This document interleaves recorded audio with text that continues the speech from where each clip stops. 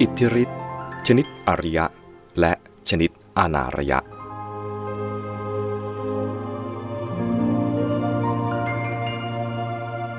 บาลีอีกแห่งหนึ่งคือในสัมปสาธนิยสูตรทีฆนิกายปาติกวรรคชี้แจงเรื่องอิทธิวิธีการแสดงฤทธิ์ได้ต่างๆว่ามีสองประเภทคือ 1. ฤทธิ์ที่ไม่ใช่อริยะคือฤทธิ์ที่ประกอบด้วยอาสวะยังมีอุปธิคือมีกิเลสและทำให้เกิดทุกข์ได้แก่ฤทธิ์อย่างที่เข้าใจกันทั่วไปดังได้บรรยายมาข้างต้นคือการที่สมณะหรือพราหมณ์ผู้ใดผู้หนึ่งบำเพ็ญเพียรจนได้เจโตสมาธิแล้วแสดงฤทธิ์ได้ต่างๆเช่นแปลงตัวเป็นคนหลายคนไปไหนก็แหวกทะลุฝากำแพงไป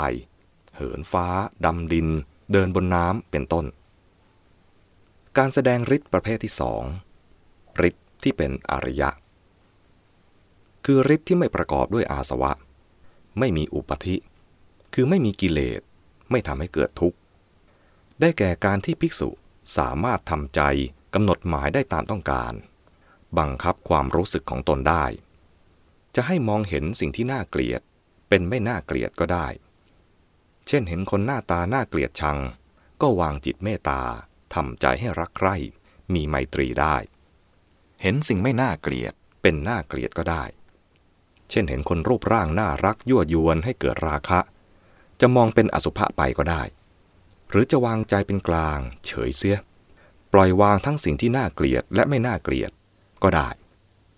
เช่นในกรณีที่จะใช้ความคิดพิจารณาอย่างเที่ยงธรรมให้เห็นสิ่งทั้งหลายตามเป็นจริงเป็นต้นเรื่องฤทธิ์สองประเภทนี้ย่อมย้ำความที่กล่าวไว้ข้างต้นให้เห็นว่าอิทธิปาฏิหาริย์จำพวกฤทธิ์ที่เข้าใจกันทั่วไปซึ่งทำอะไรได้ผาดแผลงพิสดารเป็นที่น่าอัศจรรย์นั้นไม่ได้รับความยกย่องในพระพุทธศาสนาไม่ใช่หลักการที่แท้ของพระพุทธศาสนาฤทธิ์ที่สูงที่ดีตามหลักพระพุทธศาสนาได้แก่ความสามารถบังคับความรู้สึกของตนเองได้หรือบังคับจิตให้อยู่ในอำนาจของตนได้เป็นฤทธิ์ที่ไม่มีพิษมีภัยแก่ใครๆซึ่งผู้ได้ฤทธิ์อย่างต้นอาจทำไม่ได้แถมบางครั้งผู้มีฤทธิ์อย่างต้นนั้นยังเอาฤทธิ์ของตนไปใช้เป็นเครื่องมือสนองกิเลสตรงข้ามกับฤทธิ์อย่างที่สองที่เป็นเครื่องมือสร้างคุณธรรมกำจัดกิเลส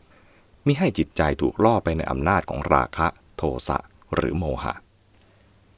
การที่พระพุทธเจ้าทรงบัญญัติสิกขาบท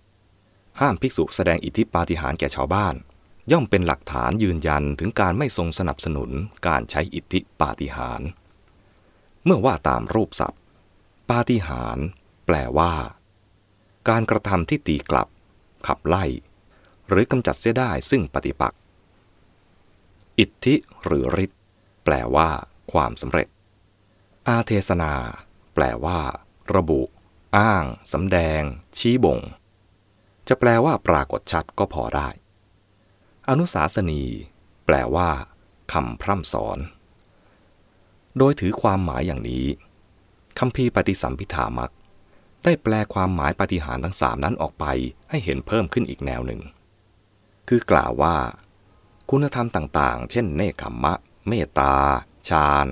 อนัตตานุปัสสนาตลอดจนถึงอรหัตมรรคเรียกว่าเป็นอิทธิปาฏิหาริย์ได้ทั้งนั้นโดยความหมายว่าสำเร็จผลตามหน้าที่และกำจัดธรรมที่เป็นปฏิปักษ์ของมันเช่นกามฉันทะพยาบาทตลอดจนกิเลสทั้งปวงได้เรียกว่าเป็นอาเทศนาปาฏิหาริย์ได้โดยความหมายว่าผู้ที่ประกอบด้วยธรรมเหล่านี้ทุกคนย่อมมีจิตบริสุทธิ์มีความคิดไม่ขุ่นมัวเรียกว่าเป็นอนุสาสนีปาฏิหาริย์ได้โดยความหมายของการสั่งสอนว่าธรรมข้อนั้นๆควรปฏิบัติควรฝึกอบรมควรเพิ่มพูนควรตั้งสติให้เหมาะอย่างไรเป็นต้นคำอธิบายอย่างนี้แม้จะไม่ใช่ความหมายอย่างที่ใช้ทั่วไปแต่ก็เป็นความรู้ประกอบที่น่าสนใจดังได้กล่าวแล้วข้างต้นว่าอิทธิปาฏิหาริย์เป็นโลกิยะอภิญญาอย่างหนึ่งซึ่งเป็นส่วนเสริมคุณสมบัติของผู้ที่ได้โลกุตระอภิญญาเป็นหลักอยู่แล้วให้พร้อมบริบูรณ์ยิ่งขึ้นสำหรับการบำเพ็ญกิจเกื้อกูลแก่ชาวโลกจึงมีพุทธพจน์บางแห่งเรียกภิกษุผู้ประกอบด้วยปาฏิหาริย์ครบทั้ง3ประการ คืออิทธิปาฏิหาริย์อาเทศนาปาฏิหาริย์และอนุสาสนีปาฏิหาริย์ว่าเป็นผู้สำเร็จสิ้นเชิงจบหรือถึงจุดหมายสิ้นเชิงเป็นต้นและเป็นผู้ประเสริฐสุดในหมู่เทวดาและมนุษย์ทั้งหลายแต่ทั้งนี้ย้ำว่าต้องมีอนุสาสนีปาฏิหาริย์เป็นหลักหรือเป็นข้อยืนตัวแน่นอนและมีปาฏิหาริย์2ข้อต้นเป็นเครื่องเสริมแม้ในการใช้ปาฏิหาริย์ก็ถือหลักอย่างเดียวกันคือต้องใช้อนุสาสนีปาฏิหาริย์เป็นหลักอยู่เสมอหากจะต้องใช้อิทธิปาฏิหาริย์หรืออาเทศนาปาฏิหาริย์บ้างในเมื่อมีเหตุผลสมควรก็ใช้เพียงเพื่อเป็นเครื่องประกอบเบื้องต้นเพื่อนำเข้าสู่อนุสาสนีปาฏิหาริย์มีอนุสาสนีปาฏิหาริย์เป็นเป้าหมายและจบลงด้วยอนุสาสนีปาฏิหาริย์ดังจะได้กล่าวต่อไป